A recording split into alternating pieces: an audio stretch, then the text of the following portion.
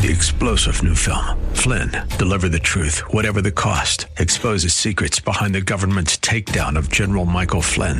Flynn knew what the intel world had been up to. He ordered the first audit of the use of contractors. This set off alarm bells. He told the truth. He was the most dangerous person for Donald Trump to hire. They had to get rid of Flynn. Flynn, deliver the truth, whatever the cost. Available now. Watch it today. Go to salemnow.com. salemnow.com. And good morning. I'm Gary Randall. Thank you so much for joining me today. It's Monday, July the 4th, 2022, in the year of our Lord. Today is Independence Day. We're going to be talking about independence. We're live this morning. I'm glad you're live as well. And with us today, it's an honor to be talking to you always. On July 4th, 1776, the Declaration of Independence was adopted by delegates to the Second Continental Congress of Philadelphia. Today is the result of that meeting. That's why every day when I begin this program, I give the date, as in today, Monday, July 4th, 2022, in the year of our Lord. Because God changed everything, and the calendar became subject to God. So each year is in the year of our Lord, Jesus Christ. That's why we do this, and our founders recognized the importance of being in the year or in the moment of the Lord. I want to talk to you a little bit about that today. But a couple of things that also happened in history today. In 1802, the United States Military Academy officially opened at West Point in New York. 1826, today, 50 years to the day after the Declaration of Independence was adopted, former Presidents John Adams and Thomas Jefferson both died. Same day, on the 4th of July. Today in 1831, the fifth President of the United States, James Monroe, he died in New York City. He was 73 years old. Today in 1912, the 48-star American flag recognizing New Mexico statehood, it was adopted. 48 stars. And then came Alaska and Hawaii.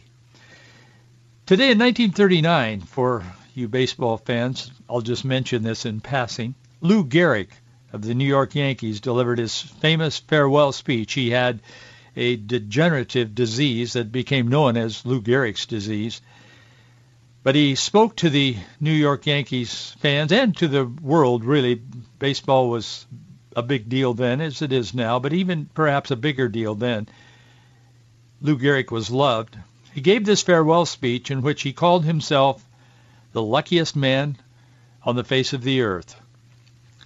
10 years ago today, scientists at European Center for Nuclear Research in Geneva, that's where the world's largest atom smasher is located, they cheered and celebrated the apparent end of a decades-long quest for a new subatomic particle.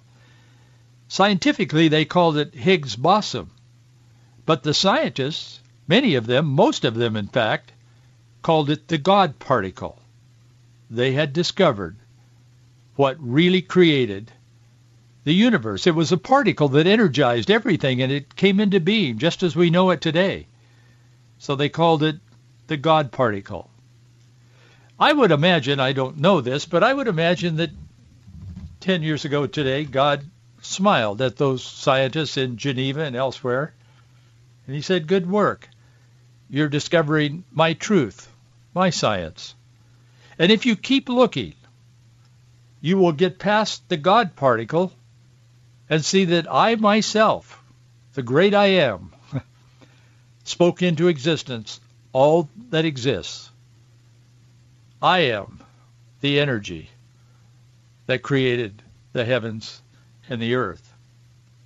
And hopefully, I would suppose he might say to them, as he smiled, "My only begotten Son came not just to show you how that things came into being, but to show you the path to eternal life."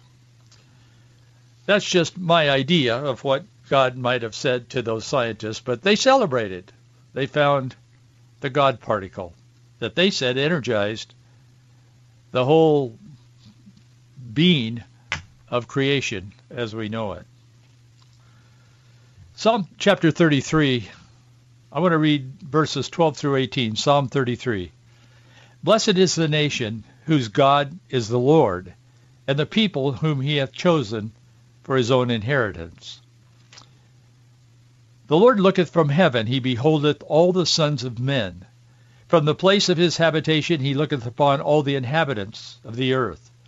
He fashioneth their hearts alike, he considereth all their works. There is no king save by the multitude of a host. A mighty man is not delivered by much strength. A horse is a vain thing for safety, neither shall he deliver any by his great strength. Behold, the eye of the Lord is upon them that fear him, upon them that hope in his mercy. Let thy mercy, O Lord, be upon us, according as we hope in thee.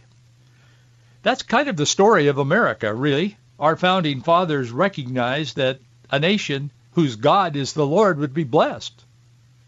And they hoped, according to his mercy and his grace and his word. For over 246 years, America has been blessed as the longest ongoing constitutional republic in the history of the world. These blessings are not accidental. They're blessings from God. Many today ignore that or even resist it. But millions of people accept that. They believe that. I certainly do. Preserving American liberty depends first upon our own understanding of the foundations on which this great country was built, and then it depends on preserving the principles on which it was founded. Blessed is the nation whose God is the Lord. That's the foundation of America. On July 2nd, 1776, Congress voted to approve a complete separation from England. They were very direct. Have you ever read the Declaration of Independence? If not, or if you haven't read it for a long time, maybe today would be a great day to just take a moment and just read it. It takes a few minutes, but it's not long. It's not like a book or a long essay. They really get to the point there. They tell the king why they have found a spiritual cause for separation. It's a very good document. If we were on an hour or something this morning, I would read it. But take a moment and read the Declaration of Independence. So on July 2nd, 1776, they came together. They approved a complete separation from England. And 2 days later, on the 4th, the early draft of the Declaration of Independence was signed. 4 days after that, members of Congress took the document and they read it out loud from the steps of Independence Hall in Philadelphia. They proclaimed to the city of Philadelphia, and afterwards they rang the Liberty Bell. The Liberty Bell itself, as you know, I'm sure, the inscription on the top of the bell is Leviticus 25:10, which reads, "Proclaim liberty throughout the land and to all the inhabitants thereof." They were obsessed with sharing the gospel of Jesus Christ. Thomas Jefferson has often been labeled as one of the least religious people among our founding fathers, and it's probably true. But he was one of the strongest advocates often for biblical Christianity being promoted, yes, even by the government. The first act that Congress ever did was to allocate money to print Bibles to outreach for evangelistically to the Indians, to share Jesus Christ with them. This country is steeped in our vision, our belief that blessed is the nation whose God is the Lord. John Adams said the general principles on which the fathers achieved independence were the general principles of Christianity. Well, he would know. He's one of them. He was there.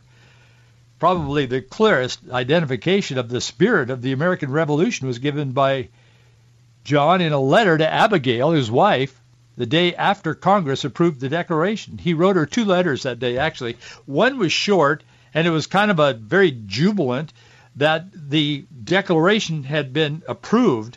The other letter was much longer, and he got into some very serious stuff there. He said, "Honey, you should know," kind of a letter.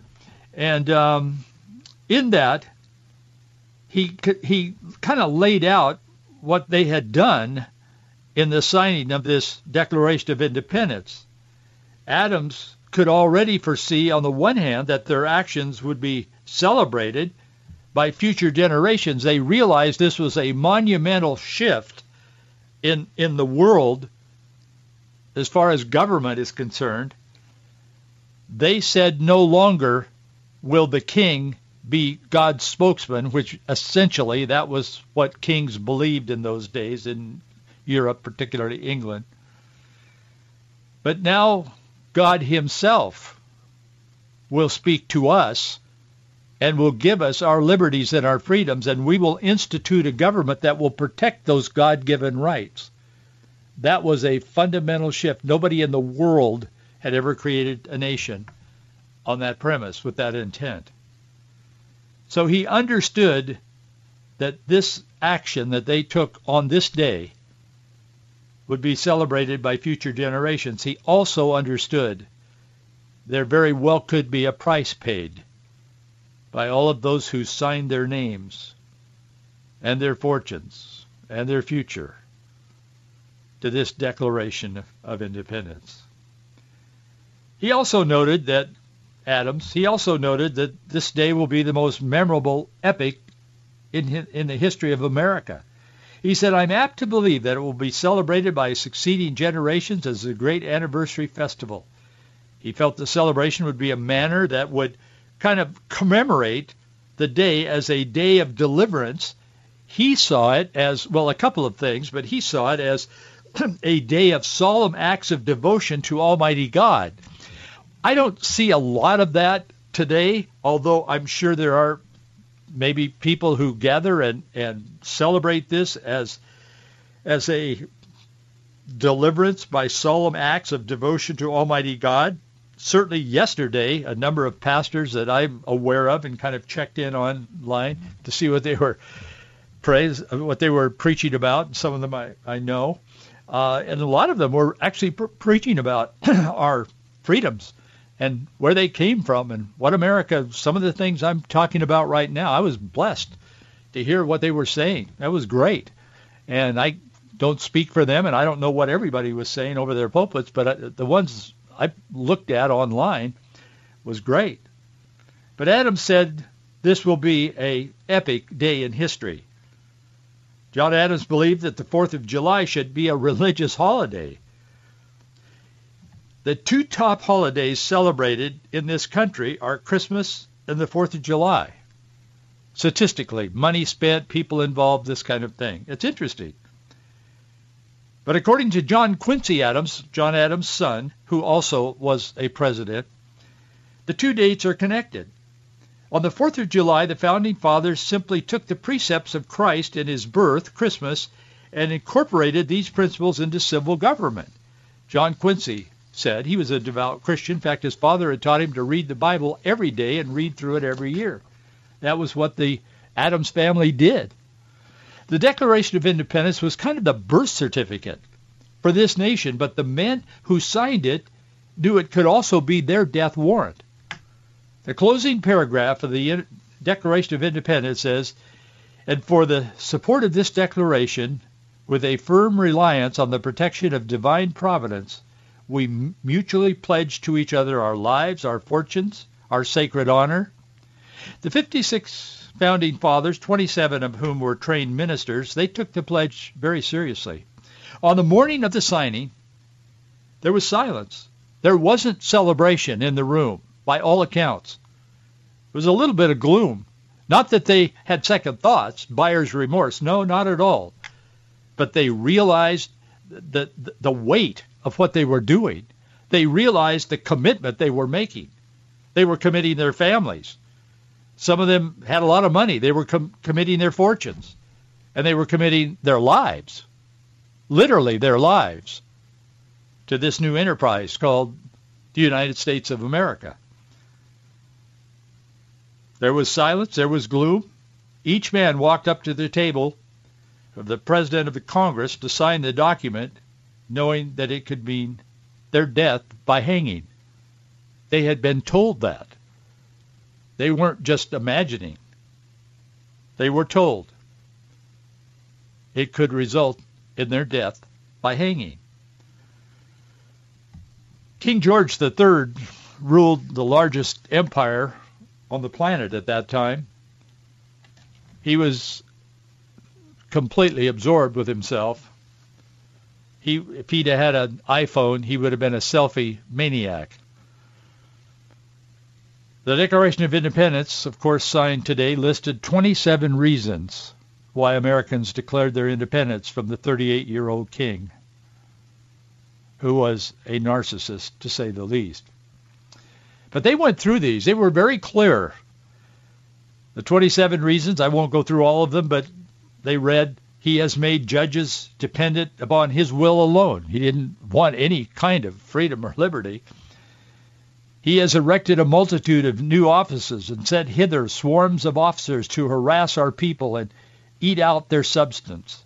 He has kept among us in times of peace standing armies to subject us to jurisdiction foreign to our Constitution, for quartering large bodies of armed troops among us, for imposing taxes on us without consent, for depriving us in many cases of the benefit of trial by jury, for establishing an arbitrary government, for altering fundamentally the forms of our government. He has plundered our seas, ravaged our coasts, burnt our towns, and destroyed the lives of our people. He is at this time transporting large armies of foreign mercenaries to complete the works of death, desolation, and tyranny. He has excited domestic insurrection among us.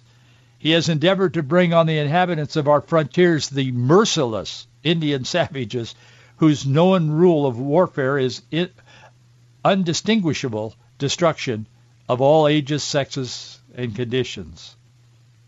Interestingly enough, the 33-year-old Thomas Jefferson's original rough draft of the Declaration, it contained a line condemning slavery, as the King of England was part owner of the Royal African Company, which was traded in slaves, of course.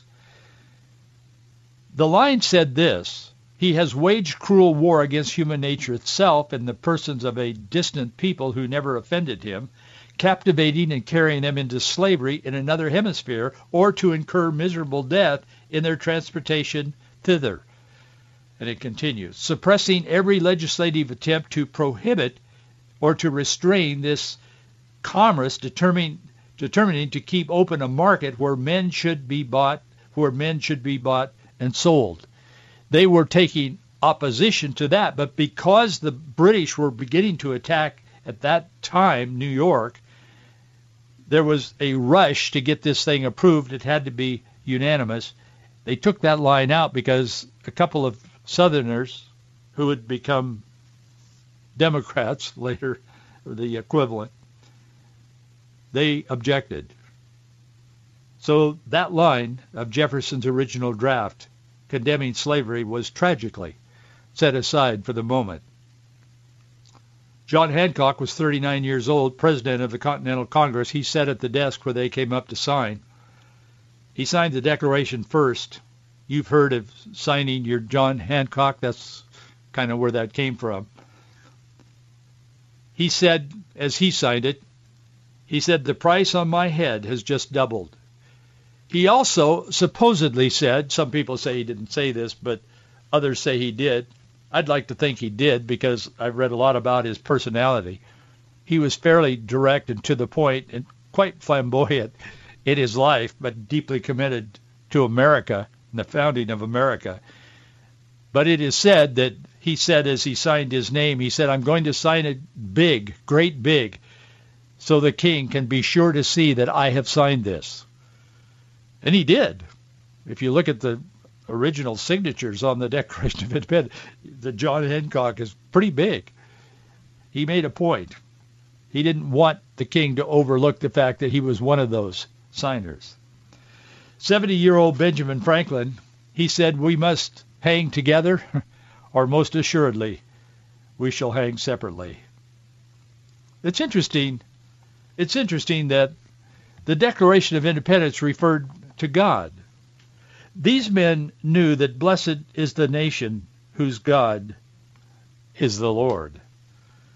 They refer to the laws of nature, of nature's God. All men are created equal, that they are endowed by their Creator with certain inalienable rights.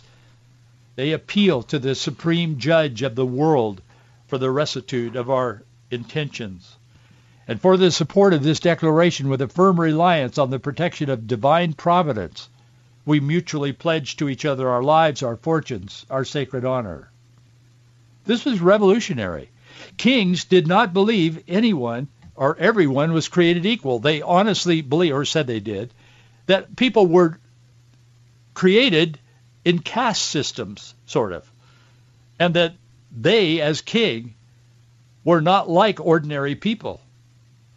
They believed they were created extra special. I mean, they just did.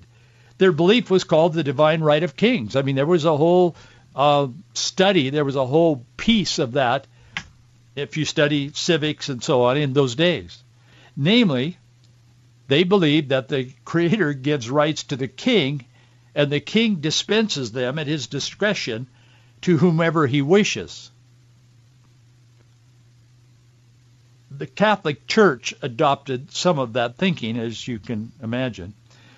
The Declaration of Independence bypassed the king, declaring that the Creator gives rights directly to each individual person, not the king. That didn't set well, of course, with a very narcissistic King George. Many of the 56 signers sacrificed their prosperity for their posterity. They gave away what they had for the next generation.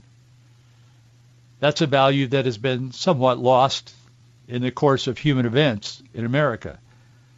Of the signers, there are stories about each one of them, but all of them paid a price. But 11 of them had their homes destroyed, 5 were hunted and captured, 17 served in the military, 9 died during the war, families were disrupted. They paid a price. There's no question about it. But what about this 4th of July, 2022? Today we celebrate another Independence Day with the usual fanfare, the family barbecues, the town parades. John Adams said it. He said it today should be solemnized. He wanted it to be a religious holiday, but he also wanted us to have fun. He said it ought to be solemnized with pomp and parade, with shows, games, sports, guns. Oh no, can't do that. Bells, bonfire, can't do bonfires because of climate change. Illuminations, no firecrackers, we might hurt ourselves. From the end of the continent to those are his words. I'm adding in a little commentary. But he said, no, we should have pomp and parade, not pride, but pomp and parade with shows and games and sports and guns and bells and bonfire and illuminations from one end of the continent to the other, from this time forward, forevermore. He was really up for this whole American experiment. It's interesting. This Independence Day, the 246th anniversary of the Declaration of Independence, should be especially significant to those of us who still believe in the Declaration of Independence and its intent, and the ideals that it espouses, the ideals that it held in high regard.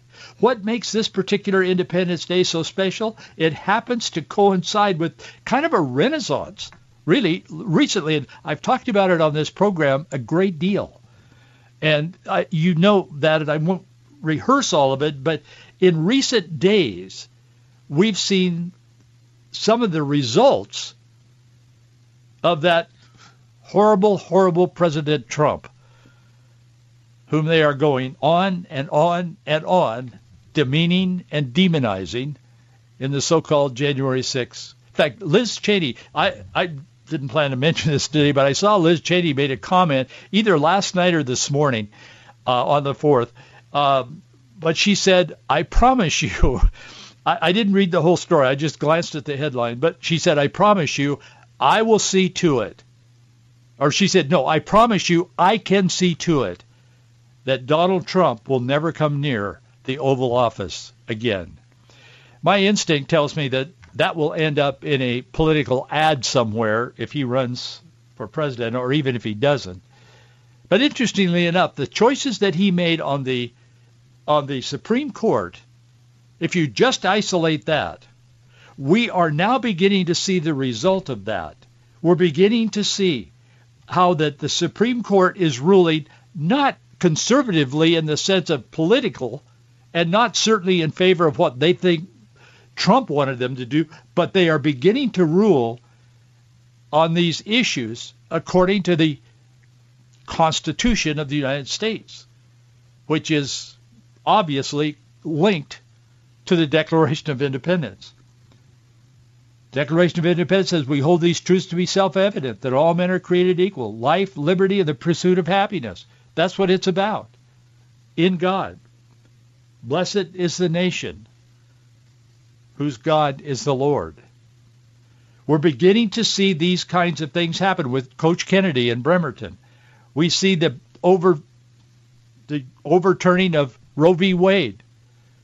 There was a place there was a ruling that had to do with West Virginia and the coal industry. The EPA, they ruled, the Supreme Court just the other day, that the EPA had way overreached and cost people their jobs and cost them the opportunity to pursue happiness by being employed in the coal industry. So we're beginning to see a turning tide here. And I believe that God may be giving us a reprieve for our sinful ways. And yes, there is a time now to stand against those forces, those destructive forces that are in power, that work against what the Declaration of Independence and the Constitution was created for. French writer Alexis de Tocqueville, I've talked about him a lot on this program. After visiting America in 1831, he said, "I sought for the greatness of the United States in her commodious harbors, her ample rivers, her fertile fields, and boundless forests. It was not there. I sought for it in her rich mines, her vast world commerce, her public school system, in her institutions of higher learning. It was not there.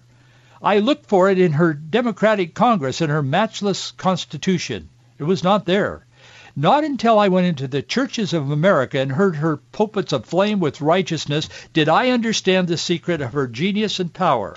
America is great because America is good. And if America ever ceases to be good," this historian wrote, "America will cease to be great." I would say to this historian, he's right.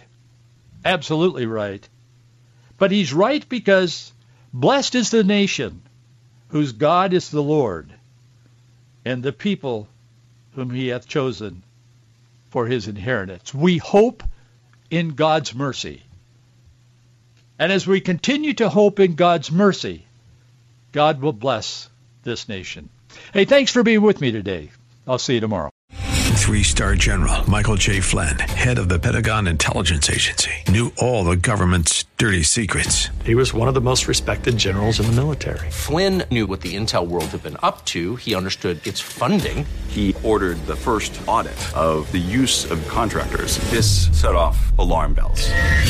The explosive new documentary, Flynn, Deliver the Truth, Whatever the Cost, uncovers the facts behind this scandal. Flynn told the truth. He was the most dangerous person for Donald Trump to hire. I find out the worst enemy that I'm going to face in my life is right here in America. They took my assessment and they wanted me to change it. And I was like, I'm not changing it. They had to get rid of Flynn.